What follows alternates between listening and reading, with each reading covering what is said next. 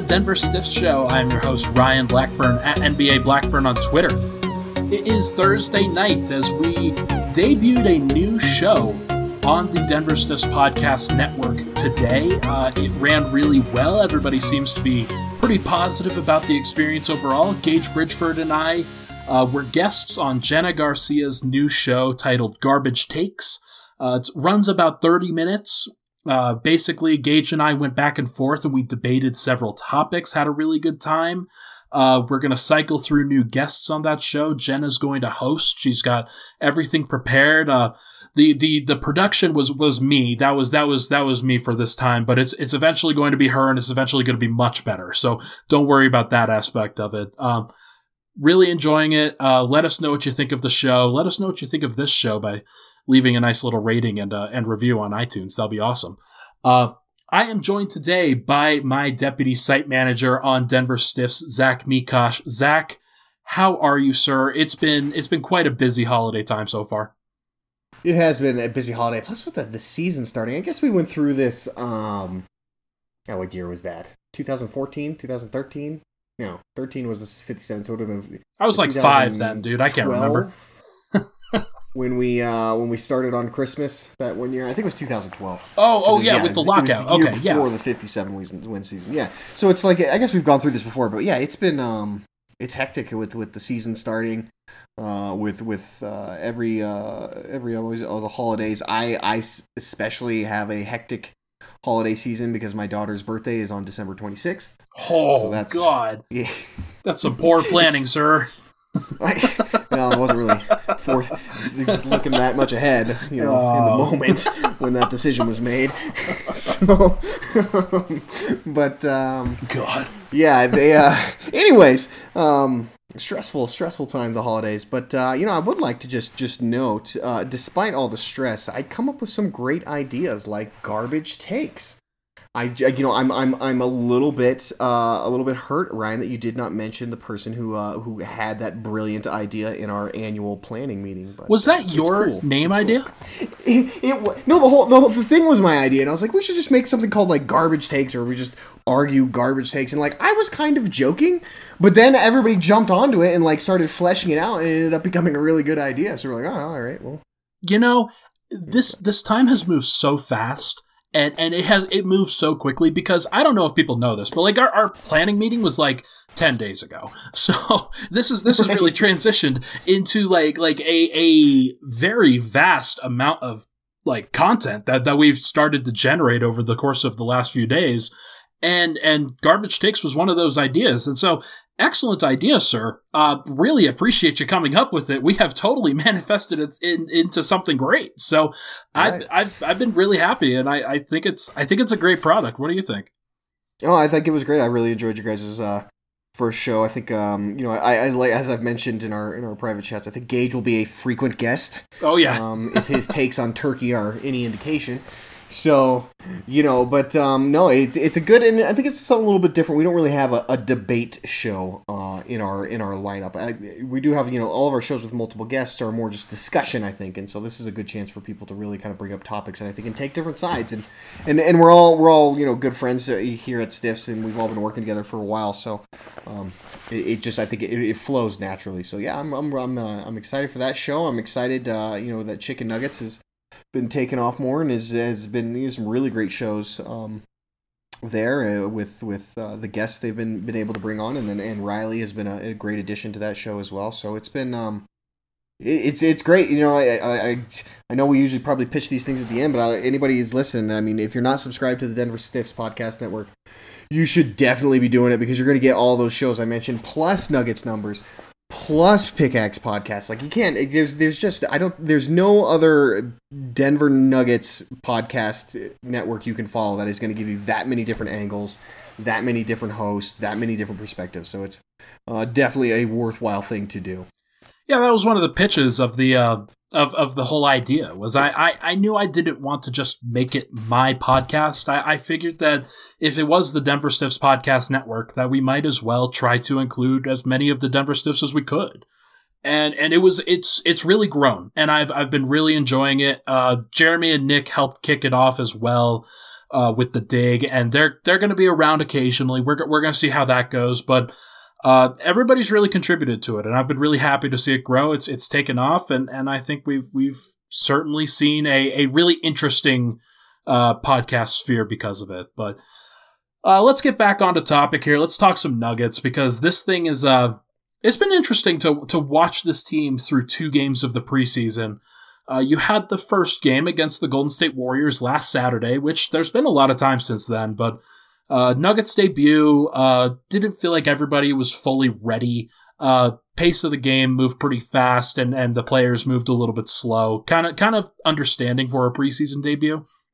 But then they absolutely come out and catch fire against the Blazers, and they absolutely dominated them. It was a 31-point victory against the Blazers that played all of their starters and had all of their guys except for possibly Zach Collins. And I'm just very impressed with the way that this team has operated and the way that they have assimilated Will Barton back into that. So I wanted to spend the first segment talking about the preseason storylines that we have so far. Second segment will cover Will Barton and the starting group a little bit more in depth, because I think that is the biggest single preseason storyline. And then in segment 3, we'll talk about kind of the remaining questions as we approach the regular season.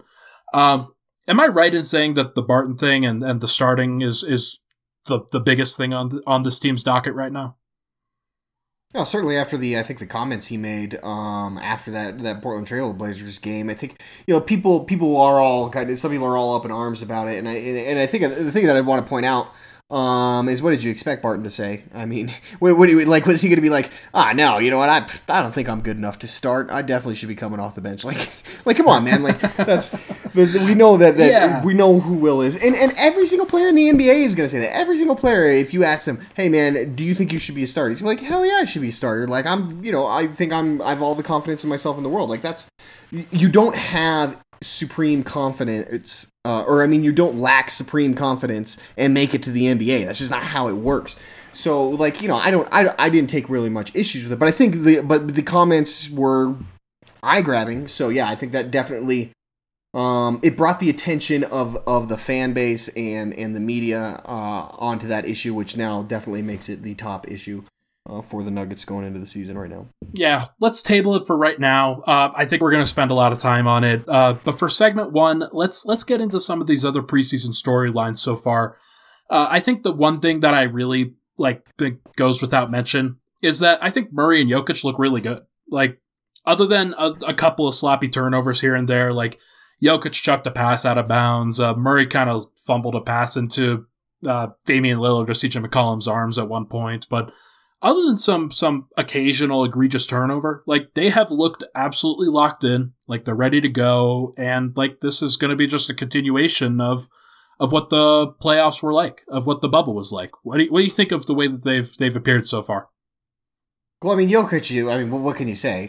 The guy was an absolute dominant force in the game against the Warriors, and then nearly got a triple-double in just 25 minutes against the Blazers. So, yeah, Jokic 100% ready to go. It was good to see Murray being a little bit more aggressive on offense against the Blazers. I thought he was really, really quiet, almost like non-existent against the Warriors. And I mean, he must not have taken very many shots in that game. No, he didn't. He basically tried to set everybody else up. Exactly. He was trying to play he was trying to be like Monty Morris, and it's like, okay, like that's cool. Like, it's good that you're really embracing the point guard role, and you understand like that you're a leader on this team, and a part of your job, particularly as a leader and as the point guard, is to get other people rolling. Like, that's great, but like, yeah, man, you can't shoot 6 times in 24 minutes. Like, we need you to shoot more than that. So right. that was nice to see him get a little bit more aggressive in that Portland game, and I thought he looked good. He shot it fine, and he's gonna be this is something we were talking about before we hopped on, but it's gonna be something to look at. I think it's a fair criticism of Jamal Murray to say that he starts seasons generally pretty slow, particularly offensively, particularly just with his shooting percentages. So something to watch. But to back up what you said, he looked like he is Jamal Murray that we are expecting to be an all-star level player this year. And that if he is that in game 2 of preseason, then that bodes very well for Denver. I looked ahead to the All-Star rosters, I think, a couple days ago, and it's a bloodbath in the Western Conference. So to say that he's an All-Star caliber player, it may not manifest itself into an All-Star game appearance. Right, I think people shouldn't get all up in arms if he doesn't make the All-Star team. It's about just looking good. It's about being better. It's about showcasing that he's the second best player on a championship team with the capability of leading them at some point. And at some points. But I thought he's looked good. On a scale of 1 to 10, how do you think Michael Porter Jr. looks so far, based off of your expectations? Yeah, well, so I will say this is that I've tried to temper my expectations with Mike. This is the first game, the Warriors game, he didn't shoot it well. I mean, he didn't necessarily shoot it very well, I think, against Portland either. So, I mean, I'd say he's probably about for me, a 6 or a 7 out of 10 right now. Because I kind of I'm not expecting Michael Porter Jr. to just come out and be flame-throwing 30 points a game from the jump. It's still going to take some time, particularly now that it looks like the Nuggets are committed to him being in the starting lineup. It's going to take some time for them to flesh that out and figure out how to kind of work him into the office, and into the offense. And it's something that he's got to get Mike into the office. Somebody's got to do these copies. Office culture is really important. I understand. So. Mike's a good guy. He recycles. He doesn't steal anybody's lunch in the fridge. But so it's going to take time, and we see this with everybody who kind of gets integrated with Jokic, and he's a little bit different, obviously, because this is his third year on the team. But again, they've never had to try and integrate someone like him with Murray and Jokic. They kind of had to do it when they got Murray up to speed, but they've never had to do it now with that third guy. They've been integrating guys a Paul Millsap has basically been your third guy for a long time, and he's not a guy who's really you're trying to get going too much on offense. So I think, like I said, he's been okay. I'd like to see him shoot a little bit better, but he's still. I still have very, very high hopes for Mike. Yeah, so he sometimes he gets caught up in the whole I haven't shot in a while and I really need to get a shot up. Right. Or else he doesn't feel like he's impacting things as much. And so he isn't involved all the time, and so the Nuggets are going to have to work with him on, first of all, they have to run some plays for him at the beginning of the year, at the beginning of games, because if he's not involved, I think the Nuggets went about 5 minutes during that Blazers game without getting him a shot, without really getting him a touch. And it was fine. It was okay. The first one that he got, I think he made. It was a transition 3-pointer after he made a nice defensive play again, and Murray hit him for a 3.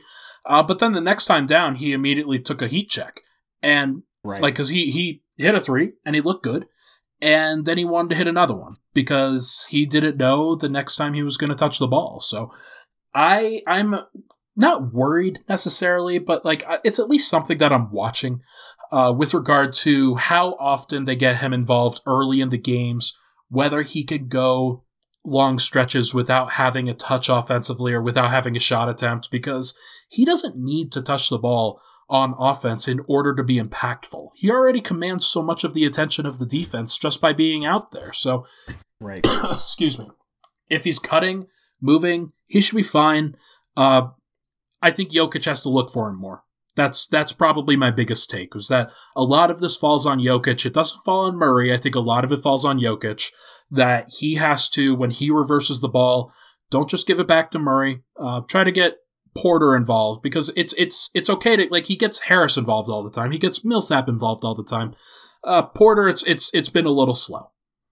Right. And I think, like I said, I think some of that is just Porter learning to play with Jokic, because as we know, Jokic isn't going to really force it to anybody, right? He's going to make whatever the smart play is, and whoever that guy is who's in the right spot that he thinks is going to give him the best shot at getting a basket, that's who he's going to kick the ball to. So I agree, but that Jokic is going to have to look for Porter more, but it's also got to be on Porter to figure out, where to find the best spots to force Jokic to look at him.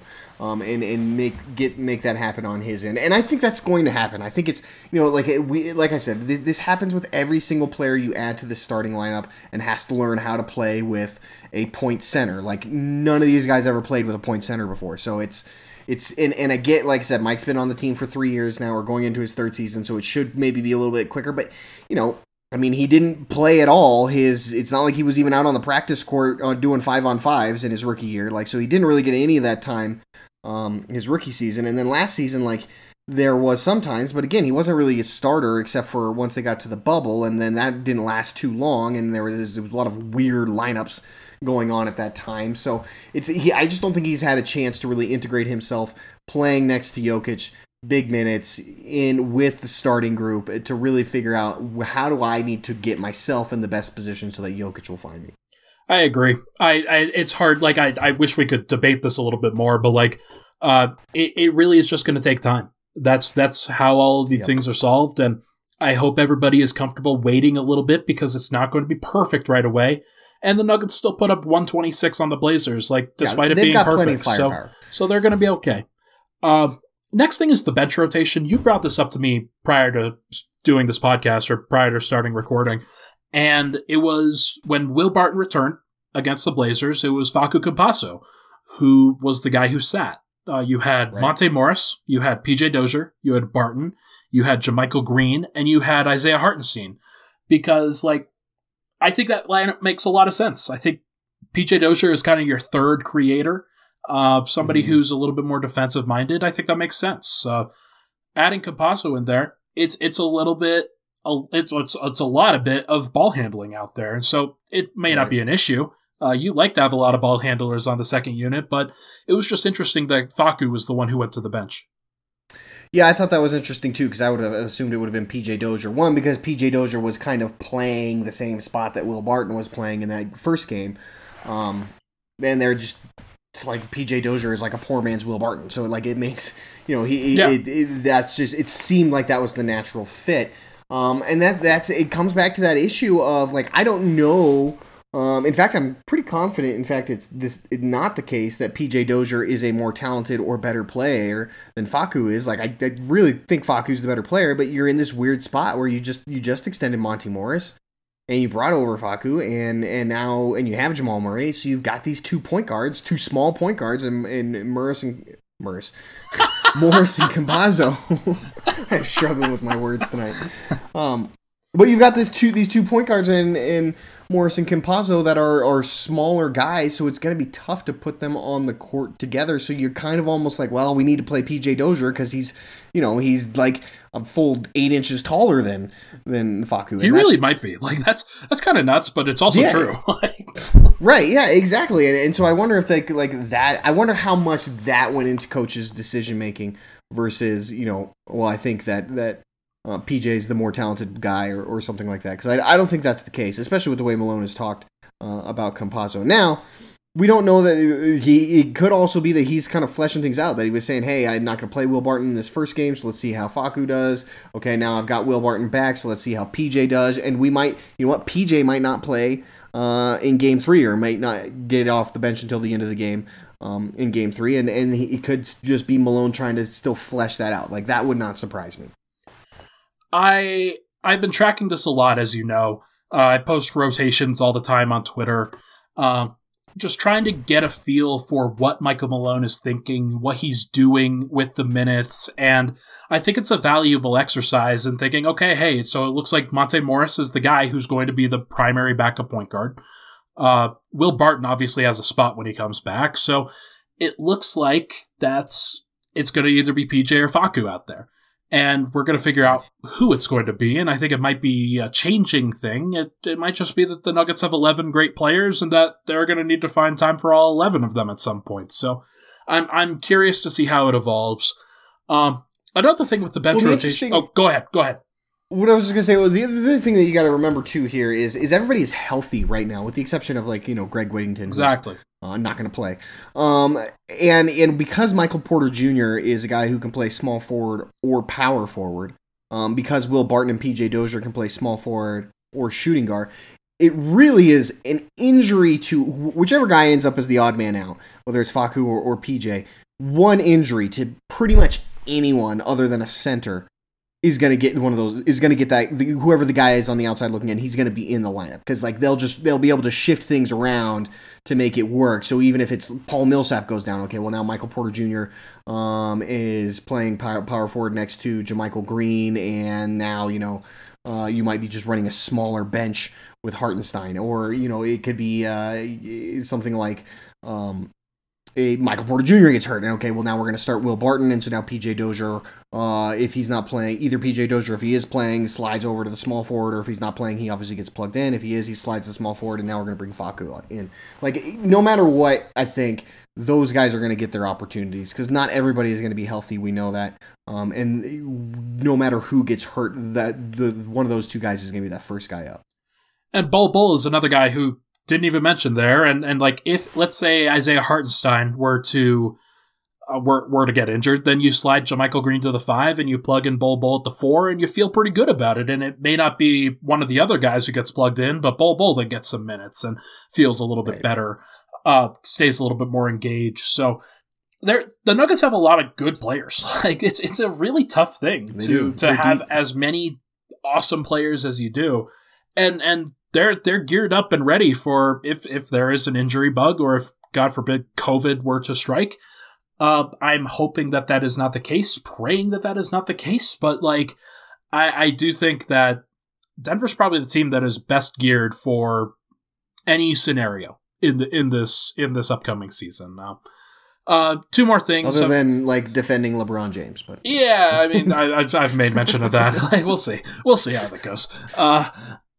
JaMychal Green looked great. No. JaMychal Green is still adjusting. Isaiah Hartenstein. JaMychal Green looked bad. Yeah, no. I think JaMychal Green, his defense is pretty good. That I will say. Like Carmelo Anthony had to fight for everything that he got in that particular matchup. But I'm hoping that JaMychal Green figures it out, because he is a good player, and Nuggets fans will like him for his defense. But he's going to be a guy who doesn't create a lot, and he's just kind of the fifth guy most of the time, and that's okay. You need a fifth guy who can really just fill in the gaps. He'll play the Paul Millsap role. Like, that's just what he does. Is he fills in the gaps as much as he can. They don't need a fifth guy to start doing more than that, because then the Pistons are going to give him like $20 million a year, and that's going to be a real problem for the Nuggets again. So, yeah, the Nuggets are never going to have a supporting cast player. Like, they are never going to let a guy show anything from now on, just because like they can't afford that at this point. Right? No, and so the thing you got to remember about JaMychal Green is this is not a normal offseason that he just went through. Like, he's brand new to this team.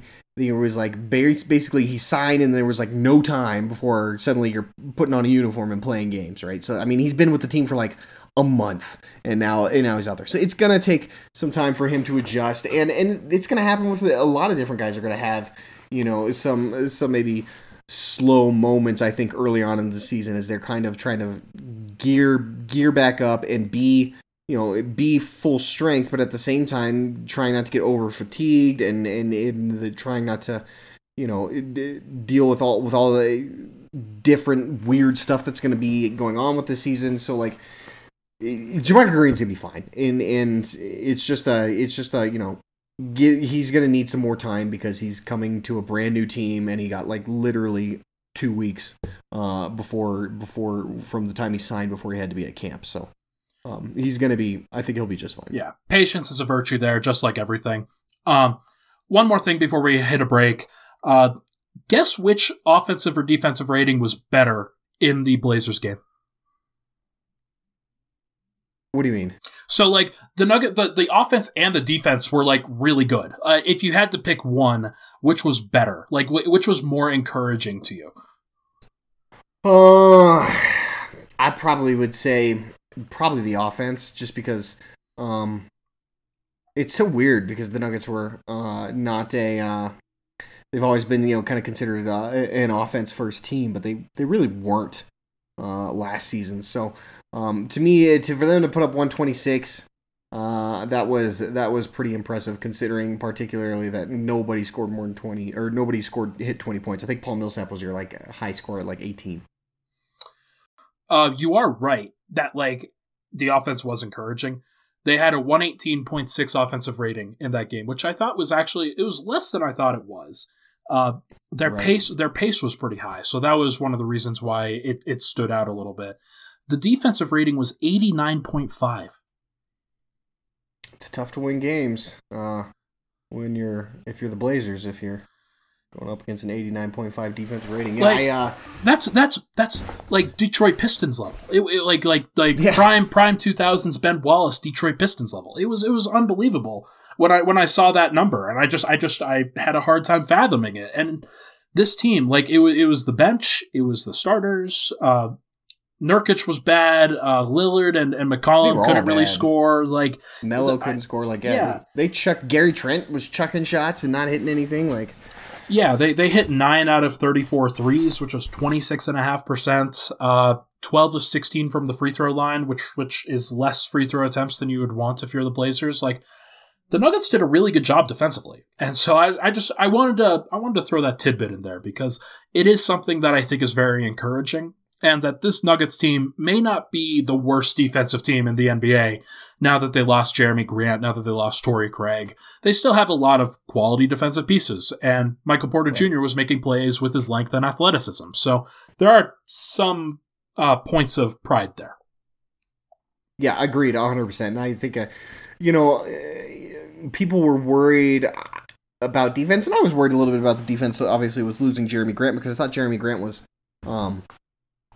fit such a perfect hole in the Nuggets defensive scheme, which is that big perimeter defender. And they may still run into that in the playoffs, but that was when you're really concerned about it, right? Like I mentioned before, who's going to defend LeBron James? That's where you have that concern. But otherwise, I mean, in terms of just generally replacing Jeremy Grant, if you're talking about defense, well, JaMychal Green's going to be a pretty good replacement. He doesn't do exactly the same things, on defense, but you essentially are sliding him into Jeremy Grant's spot in the rotation, and JaMychal Green is a very good defender. So right. It's I don't think that they're going to suffer too much defensively during most normal games. It's going to be when you've got a 7-game series and you're against Kawhi Leonard or LeBron James. How are you going to scheme that to be able to stop that, because they're going to probably figure out pretty quick that JaMychal Green can't stay in front of those guys, and so then what are you going to do? So that's probably where it hurts them defensively, losing Jeremy Grant, I think, but certainly not in terms of playing the Portland Trailblazers. They're probably better off with JaMychal Green in terms of defense than they would be with Jeremy Grant in that scenario. Yeah, I tend to agree. The great thing about the regular season is that LeBron James, Kawhi Leonard, Luka Doncic, they only have to face each of those guys 3 times. Right. That's 12% of their total season because they play 72 games, and that's out of 9, or 9 games out of 72. So that's some good math there. I'm so smart. That's also that's also dependent on whether or not guys like LeBron and Kawhi even suit up for when they play the Nuggets, because as we know, those guys are probably going to rest a lot this year. True. All right, let's hit a quick break, and when we come back, we are going to talk about the starting unit and the comments that Will Barton made to the media after the game on Wednesday night. We'll be right back.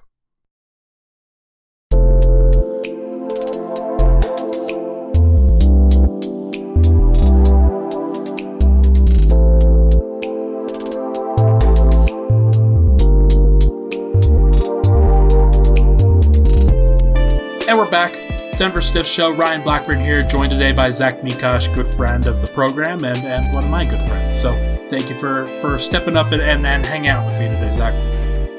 Anytime, sir. Anytime. We're having a grand old time here at Denver Stiffs, and got to watch a really nice win. But one of the things that kind of came out of that after this Wednesday night victory against the Blazers, and they're going to play the Blazers again tonight, so we're going to see what happens here. But Will Barton, he made a strong return. That wasn't the really tough part. He had 9 points, 3 assists in 18 minutes. He was a plus 12. The 3-point shot wasn't working for him, but pretty much everything else was.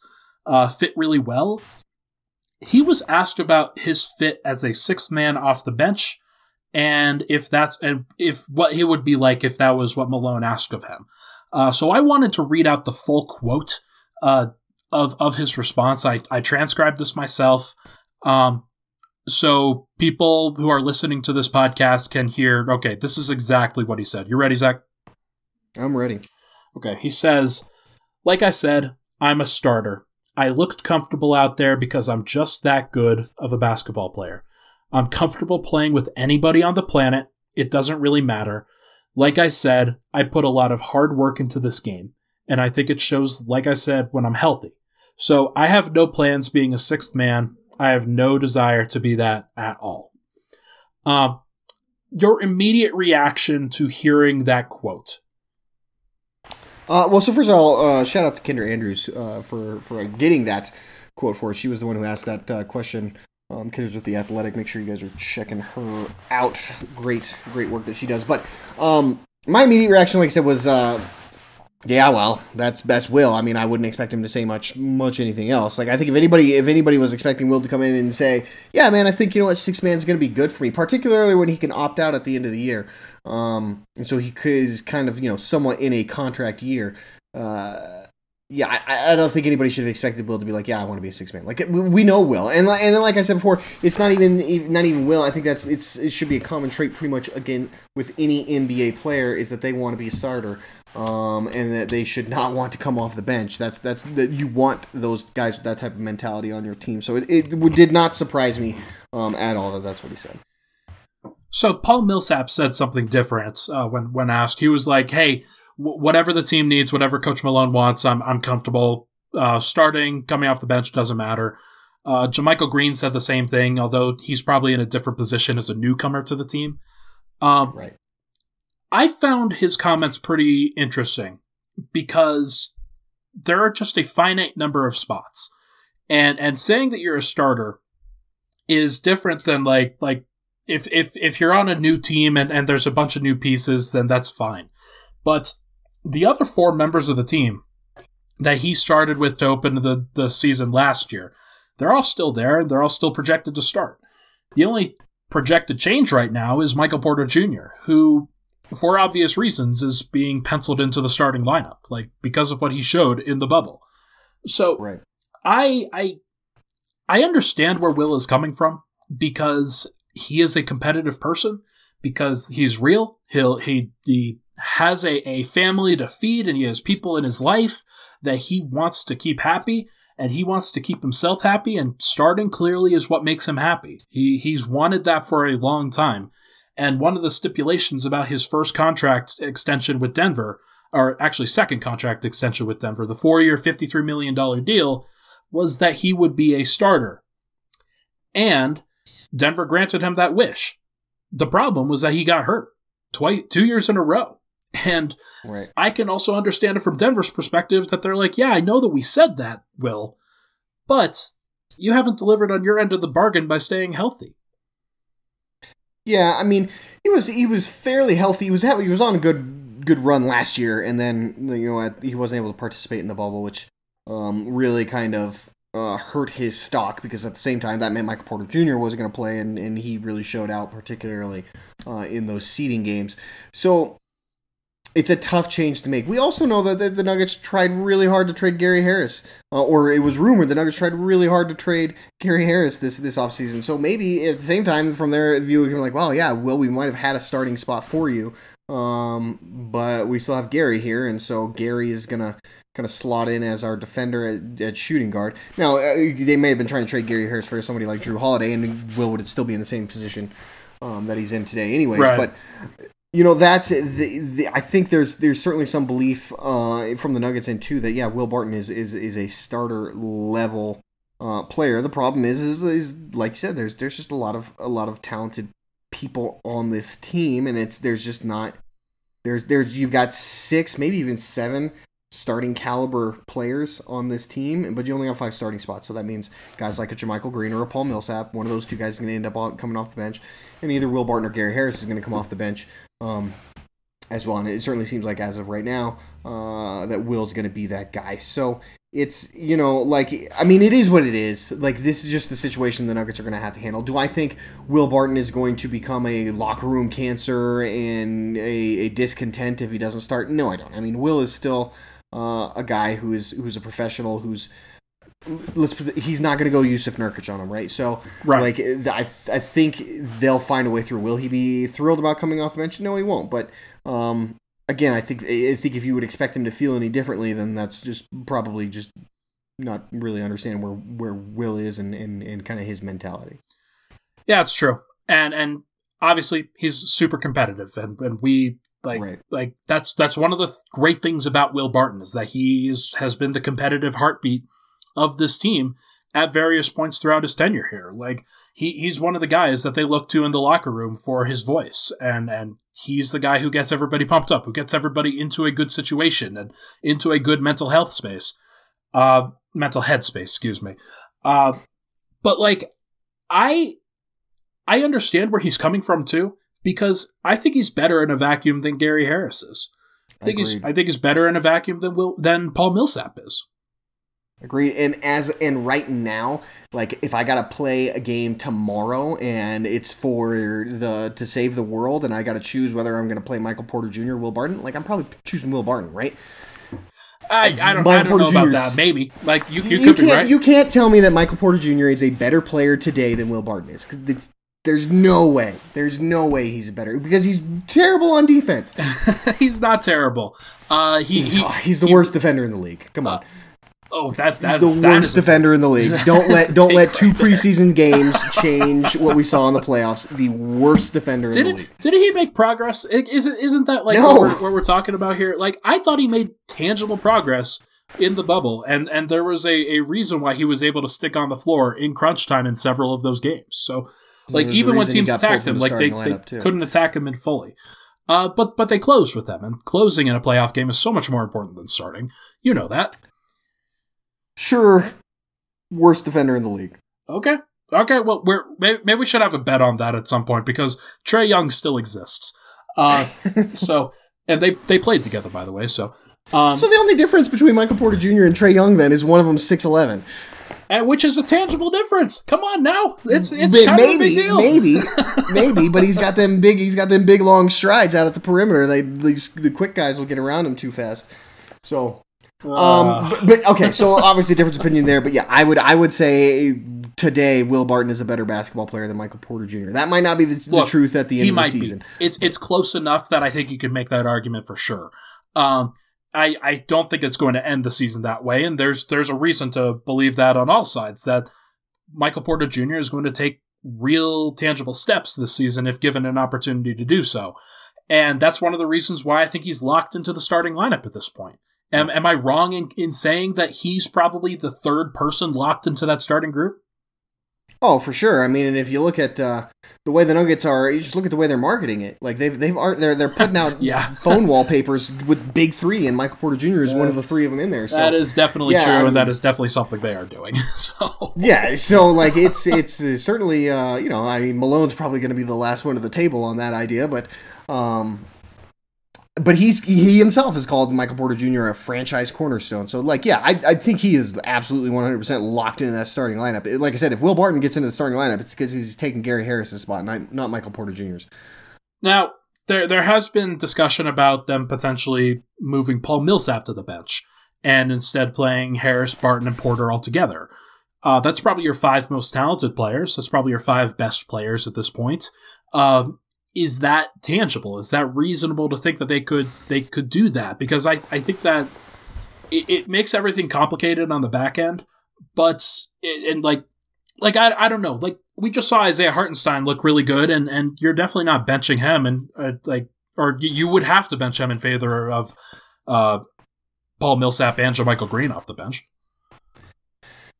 Yeah, you would. I mean, you'd have to play one of those guys at center. Because I don't think you want to play one of them at small forward. So you would certainly have to scale back Hartenstein, which I don't think you would necessarily want to do, just the way he's looked in these first 2 preseason games. But again, it's preseason; it could be very much a mirage. It could just be 2 good games against, playing against the backups. Subpar centers like Yusuf Nurkic and Enes Kanter. Yeah, nobody. Enes Kanter's made a lot of guys look good in their careers. That is true. He's probably in top 10 worst defenders in the league as well. But they're like the thing about pulling Millsap out of the starting lineup is, one, there's the optics of it, right? Of hey, here's our quote unquote veteran leader, and we're gonna bench him.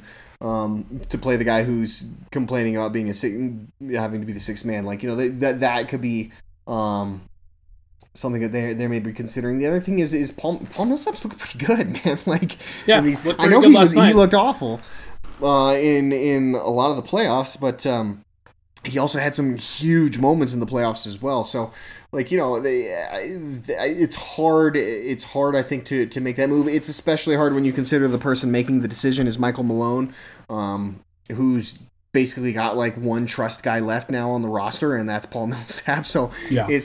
I think, well, actually, Gary Harris is probably a big trust guy as well. But so that again, it's going to be the same trouble getting Gary Harris to start off. Like, these are guys that Malone trusts on defense in particular, and we know how important that is to him. So I think that's the battle that you have to fight there with starting Michael Porter Jr. Yeah, I'm over, or not, starting Will Barton and benching Paul Millsap. Yeah, I agree. And we didn't get to it, but like, the starting of Will Barton for Gary Harris also makes things tougher for the bench unit, because then you're playing Campazzo, you're playing Morris, you're playing Harris off the bench. If you play all three of those guys, you're really small.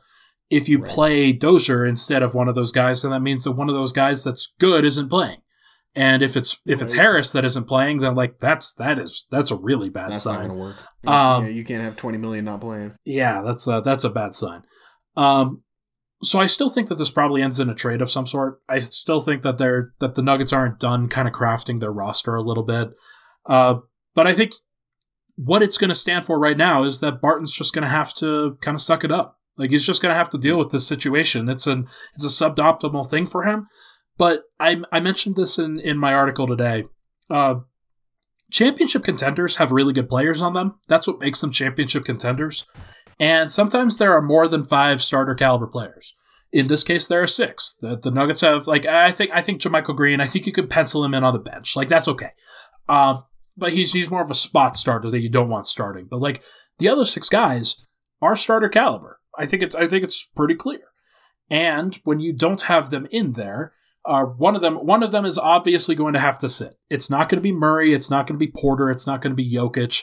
The best thing for the team right now, I think, is for it to be Will Barton, because he makes a lot of the things run on the bench unit because he's a really good player. So I hope that the Nuggets can find a way to get him 25 to 30 minutes a game off the bench. Maybe he closes games in favor of Harris or in favor of Millsap at points. But for right now, I think he's just going to have to come off the bench and deal with it. That's where I'm at with it. Yeah, I think you're right there. I don't think there's going to be any changes to the starting lineup immediately, and probably not unless somebody completely falls off a cliff.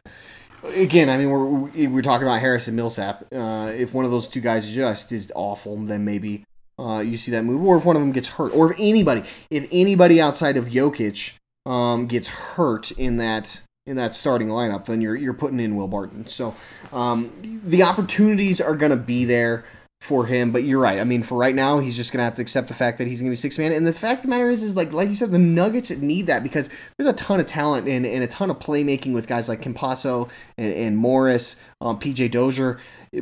None of those guys are what you would call scorers. None of those guys are, hey, there's the clock's getting down to 10 seconds and everything's locked up. We need to give it to a guy to just do one-on-one and try and get a bucket. Like, none of those guys do that. And I thought we saw that was really evident, particularly in the first shift of that first preseason game that the bench played. Like, they really struggled to put together some points, and having a Will Barton, a guy who can manufacture points for himself all by himself, like having someone like that in that bench unit, I think is very much needed. It's why guys win 6th man of the year. It's why there's every team seems to want to have that guy, is because they need that spark off the bench. They need someone to spark the group when they come off the bench, and then also be able to carry the load while your star scoring players are taking a rest. So Will is the only guy that really, Paul Millsap and Gary Harris are not that guy.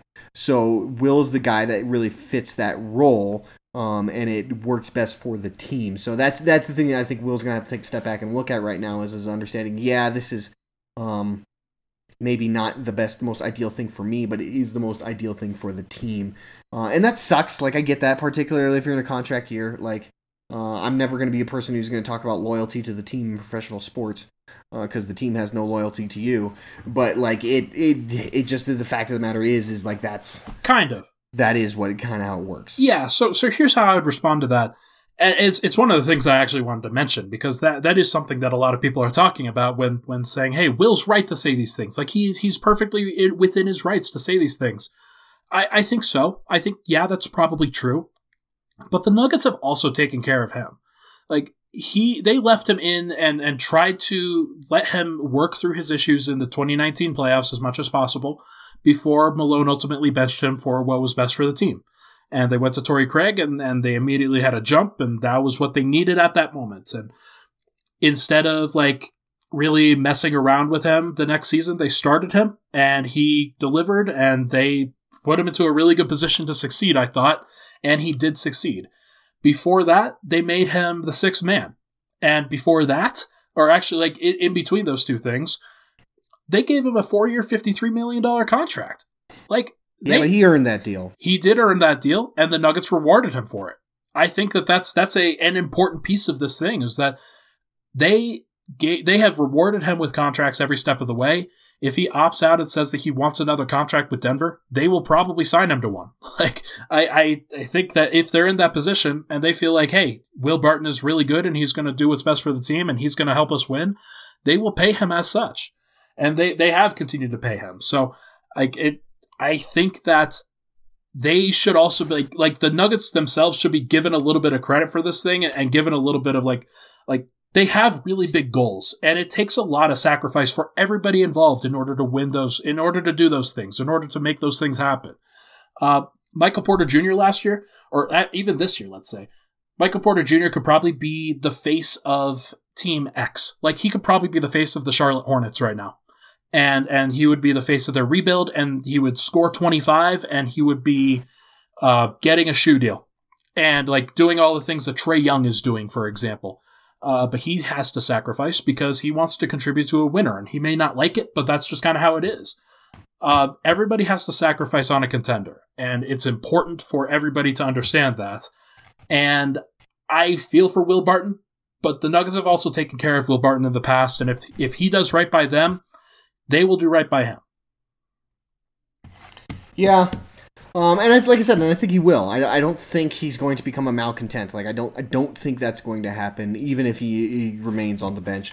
I just think it's, he believes he's a starting level player and that he's earned that role, and that's the caliber of guy he is, and I think he's right to think that. It's just it's a numbers game, right? He's just getting squeezed.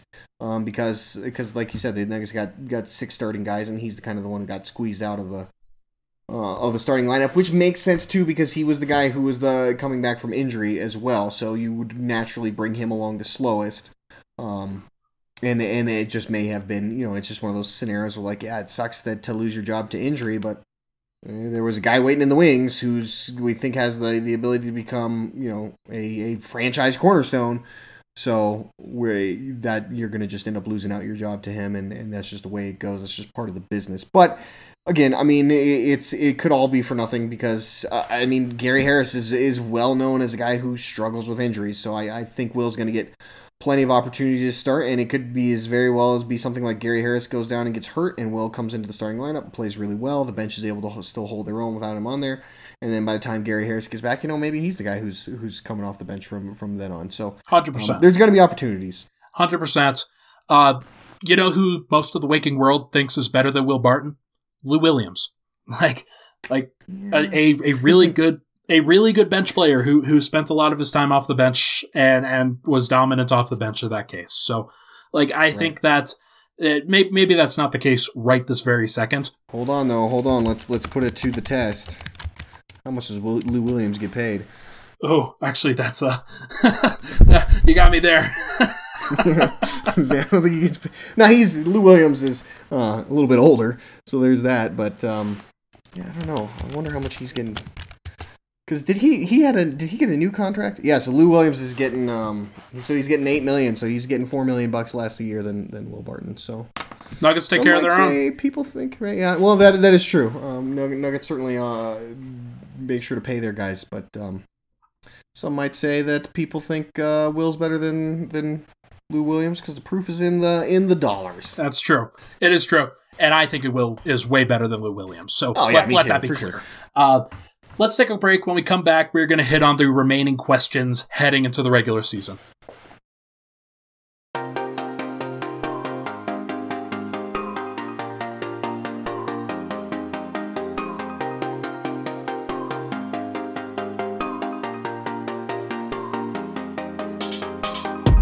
All right, we're back. Final segment of the Denver Stiff Show, joining today with Zach Mikosh. Had a good time talking about the starting lineup. Had a good time talking about some of the previous things that have gone on. But I want to hit on 5 of my big questions heading into the regular season. Some of them will be answered on Friday. Some of them may not be answered. We'll just have to see. My first one is, who starts on Friday? Because I think it would be really funny if Michael Malone changed up the starting lineup and put Will Barton in there right now. JaMychal Green is out. Who do you think starts? Yeah, I was going to say, is there anybody else who's listed? Let's see. Hold on. Let me give me the real quick. Nobody's listed, by the way. Nobody's listed. Injury reports. Is it nobody listed, or they just haven't submitted? They just haven't submitted. Well, I saw it on the game notes that were emailed out. No. Oh, so I see how it is. Gotcha. So they email you out the game notes, but they can't bother to submit their injury report to the NBA. Why would they? They gotta take care of your own. Am I right? Yes, I guess. So if nobody else is out, but then who plays? So who plays? I would assume we would do something a little bit different with the starting lineup. And maybe give some of these guys a rest. So I mean, I don't know if there's part of me that's like, is there any reason to play Nikola Jokic in this game at all? Because I don't see one. I would definitely not play him, and I would start Hartenstein. If JaMychal Green's out, then you're probably starting then Paul Millsap. I would still start Porter because I think you need to get him as many minutes as possible, and Gary Harris, and so maybe not play Jamal Murray and start Monty Morris. So that's what I'll go with. I'll go with Morris, Harris, Porter, Millsap, Hartenstein. That's an interesting. I never really considered this with the idea of rest in mind.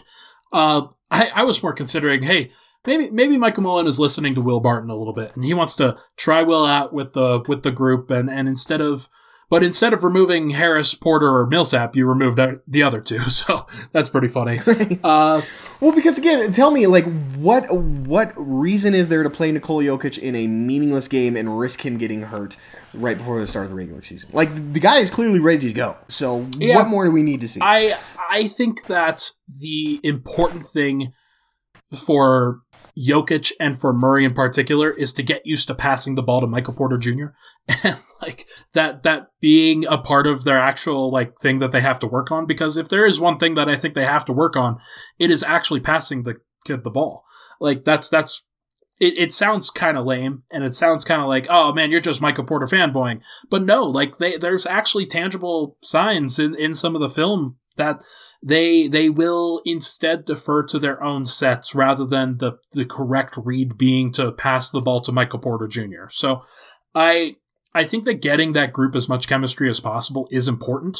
So if it were up to me, I would play the same starters in the first half and then not play them in the second half. Or I'd play Porter and maybe Gary Harris, or maybe not even. Maybe just leave Porter in there and bench Murray, Harris, Millsap, and Jokic. Yeah, I could. I could see that too. That wouldn't be a bad idea. But yeah, definitely. There's definitely no reason to be playing guys like Murray and Jokic in the second half of this game. There's sure. To me at this point, for me at this game, and it's such a weird preseason because it was so quick. I mean, it was 1 week and it's done. But there's also part of me that's let's just get through it. That's all we need to do. I don't care what happens in this game at all, other than make sure nobody gets hurt. True, and I think that's a reasonable point to take. This game is going to occur on the 18th of December, and the Nuggets will play their first regular season opener on the 23rd. So Right. 5 days from that point, they'll have time, and you don't want a guy to get a bump or a bruise. We've seen JaMychal Green. He's going to be out with a left calf strain. He'll probably be back, but strains are difficult. Like, you never know when a guy is actually going to be back. Like, it's very possible JaMychal Green is not back and ready for the regular season opener. So I think it is justified to rest the starters in the second half of this game, which will be fun because the Nuggets have a second and third unit that actually whips ass. So, like, it'd be great. Right. Yeah, I mean, you think about that first preseason game, the best part of it was when the last guys at the end of the bench were playing. True. And honestly, like it was that for this Portland game as well. Like, they just absolutely dominated the fourth quarter. Anytime you get Facu in there, man. Yeah, that is true. But he's actually not my next question. My second question is, can we get some more Bol, please? Can we get some more Bol? Well, if the guy's going to put up, 10 points and 6 rebounds in 6 minutes, like, that should probably be an indication that maybe we should try and get him some more minutes. Yeah, Bol's on the outside looking in. I got to just say, man, I wonder if it's a commitment thing. There's some things I think when I see Bol out on the court that it's just like, man, maybe not even commitment's the right word. Like, maybe he's shy. He shies away from physicality.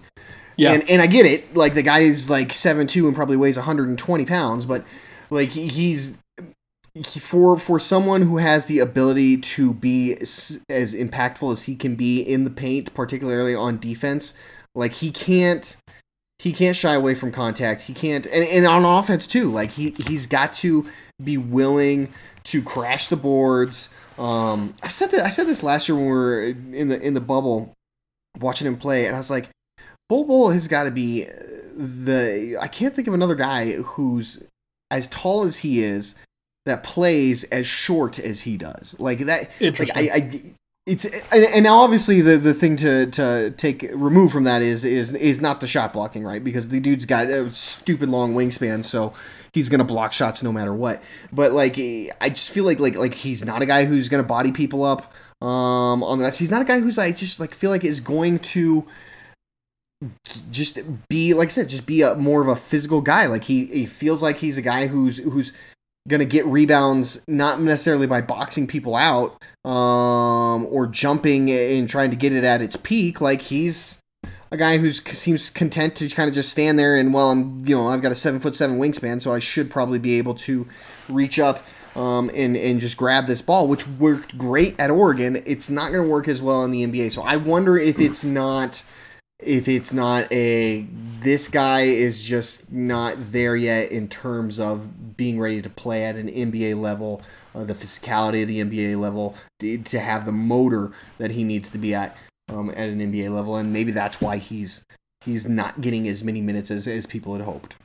It's very possible. JaMychal Green is kind of the opposite of that. Not a tools guy, but definitely a physical rebounder, right, grinder type. Like he said, his identity is grit and grind. That's where he came from with Memphis. So it's very interesting, and I'm curious as to whether he'll get into this game and show out, because they're going to have an opportunity to play him with JaMychal Green sitting this last preseason game, and it may be the last time that he gets a full-time rotation spot unless somebody gets injured. So I'm hopeful that they use him frequently. I hope he gets 20-25 minutes and he gets to show some of his skills, because he does have a lot of skills. He does have, he's that ultimate skill player from Oregon that you see that the football team drafts. Right. And he's the wide receiver type who, he's definitely not there for his blocking skills. He's DeAnthony Thomas. He's a guy who's there for his athleticism, who's there for his skill set, and he's going to score the basketball. And I hope that he continues to figure things out in terms of the fundamentals of the game. Clearly, he has all of the skills on lock. He keeps bringing the ball up the court in transition and does a pretty good job with it. So I hope we get to see a little bit more. Yeah, I think so too. I mean, because again, 10 points and 6 rebounds in 6 minutes. Man, that's not easy to do. And he's done that a couple times. We saw that in the bubble too. He's a guy kind of like Jokic, kind of like Porter, where man, the production per minute that you get out of these guys can just be insane. So it's like you've got to get him minutes because when you give it to him, he produces. It's just a matter of, again, it's going to be a trust thing with Malone too. Like, does Malone trust him on defense? Is Malone willing to deal with his growing pains while he's also chasing, trying to basically win a championship? So he's gonna have some difficulties, but if he gets that opportunity, it's gonna be, I think, very similar to Michael Porter Jr. If he gets that opportunity to show out, if he gets a chance to play significant minutes in a rotation for, a stretch of games, and he plays well, like, it might be a situation where it's like, okay, well, we're gonna have to play this kid. We can't ignore the production that we get when he's on the court. Can I give you a prediction? Yes. I'm gonna go ahead and predict that Murray, one of Harris or Barton, Porter, JaMychal Green, Nikola Jokic is the lineup that finishes the season. In the starting lineup that finishes the season. And Bol Bol is a consistent bench player in place of Paul Millsap. Wow, that's a bold prediction. But I like it. I don't I would say I don't share your optimism of that happening, but it could. I mean, it certainly could. I just don't. It's hard for me to see them benching Paul Millsap. And maybe they don't. Maybe they say, hey, we know that we're going to commit to we know that we're going to commit to Bol Bol. We know that we like Paul Millsap and what he provides, so maybe we're going to bench Isaiah Hartenstein, and instead Paul Millsap runs to the 5 next to Bol Bol on the bench unit, and they do something like that. But like you said, if the talent is that high, then it might be a situation where, kind of like Malik Beasley and Juancho Hernangomez, that Tim Connolly might just decide for Michael Malone. Yeah. Well, hopefully we won't trade Bol Bol and, RJ Hampton to get a first-round pick, but we'll see. Yeah, no, that's down the line. You got to wait a couple years. You got to wait till they're on expiring deals and you got no more leverage. Then you pull that deal. Okay. Third is the Morris, Dozier, Barton, Green, Hartenstein lineup. Is that the regular bench unit? Is that the 10? If the rotation is 10 players deep, is Facu not in the rotation? Is that where we're at with this thing? That's probably my next question that I want to see answered heading into the regular season. We may not get that answered until down the line, but kind of like what you were saying with Gary Harris potentially getting injured down the line, Will Barton stepping into that starting spot. Facu might just have to wait for a Monte Morris injury or a PJ Dozier injury or a Will Barton injury or something akin to that. Right. Well, yeah, like we were saying, I mean, it could be an injury to a lot of guys because the versatility the Nuggets have, particularly 2 through 4, they can shuffle guys around. Guys who might be playing the 3, they can shuffle to the 4, to the 2, and then make some, or they could shuffle a guy who's playing the 1. They could shuffle Monte Morris over to the 2 and then bring in Facu that way. Like there's ways that they can do it, no matter as long as it's just someone gets hurt. But it looks that way, right? It looks like Facu might be the odd man out. It's just incredibly surprising to me that would be the case, because I can't imagine he would have come to the Nuggets without having that discussion. And I'm sure Malone would have been involved in that discussion of being like, hey man, are you guys going to guarantee that I'm going to play, that I'm not just going to be a bench guy? Because I would probably rather take my millions of euros and superstardom here in Spain, playing for the best team in Europe, rather than go ride the bench for half the money with the Nuggets. So like it's just really weird for me that he would not be part of that rotation. That wouldn't have been a just known before he ever came here. But that is, I guess that is one thing maybe we'll find out in the game here on Friday is, if I say this, if Malone goes back to that same bench rotation again with Facu being the odd man out, then yeah, obviously that's probably the way he's going to go. If he plays Facu instead of PJ Dozier, then maybe he's still trying to figure it out, and it could be a scenario. But I think it comes down to that where it's going to be either PJ Dozier or Facu Campazzo. One of those two guys is going to be that 10th guy. And then we've seen Malone in the past. He's mentioned he doesn't like doing this, but we have seen him go 11 deep with his rotations. And so maybe that's just what he does. And both Facu and PJ are getting like 10 to 12 minutes a game. with Green out tomorrow, I would guess that Michael Porter Jr. actually slides into the... Actually, no. I think that they're going to keep it 10 deep. They'll probably... Like, that's what I would do in a regular season situation, is I would slide Michael Porter Jr. to bench 4 and just bring in Barton sooner. But you never know. You never know what he's actually thinking and whether that changes ultimately. But moving on, Zach, you wrote about the rookies, I think, last week.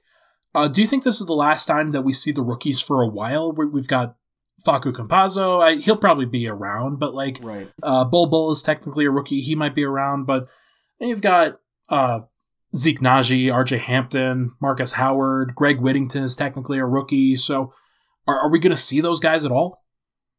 I think 3 of them definitely probably not, which would be RJ Hampton, Marcus Howard, and Whittington. I mean, you say that, but you never know. I mean, nobody thought Torrey Craig was going to play when he was a rookie, and then by the end of the season, he was like a regular rotation. Yeah, we guy, just haven't seen Whittington yet, so I'm curious to see what he looks like.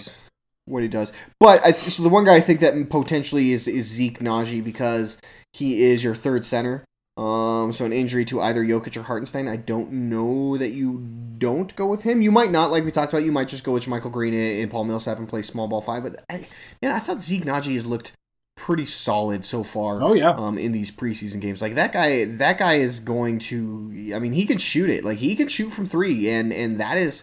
He can shoot from 3, and he can block shots, and he can rebound. Like, that's a guy who plays in the NBA. Like, that's a skill set that is really actually quite coveted in the NBA. So I think he might be the one with some injuries. If some injuries happen, that he might get a chance to play some minutes. But the other guys, okay, Marcus Howard and Greg Whittington, they're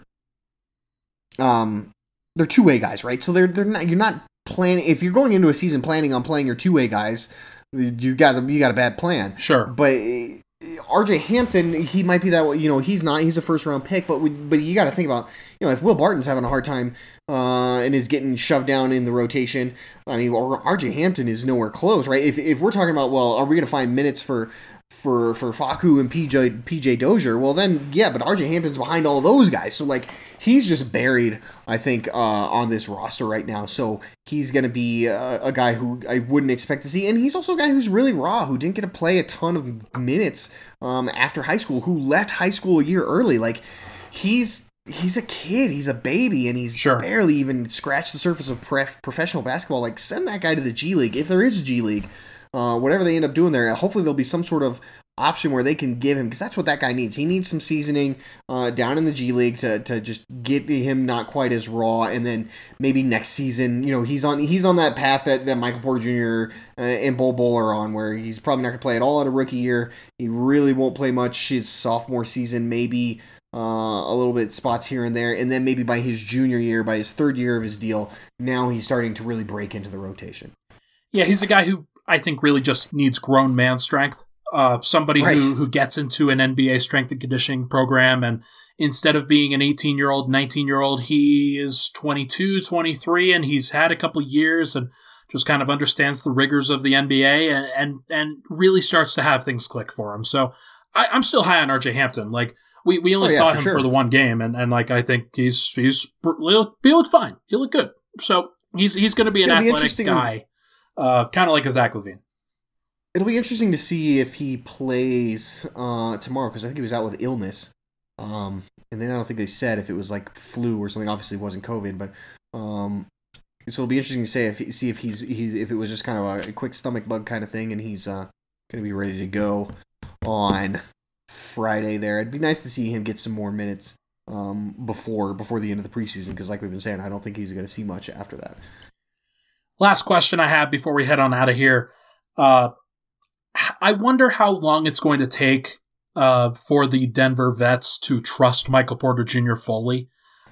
Clearly, there is some level of at least hesitance, I would say. Like, it's not perfect. Like you can see them viscerally react when a bad shot goes up, and despite the fact that he has that talent, despite the fact that he's good with it, and that he could make those just as often as he misses some bad shot attempts, like, I think that the vets don't see him in that late yet. So how long do you think it's going to take before he gets fully adjusted in there?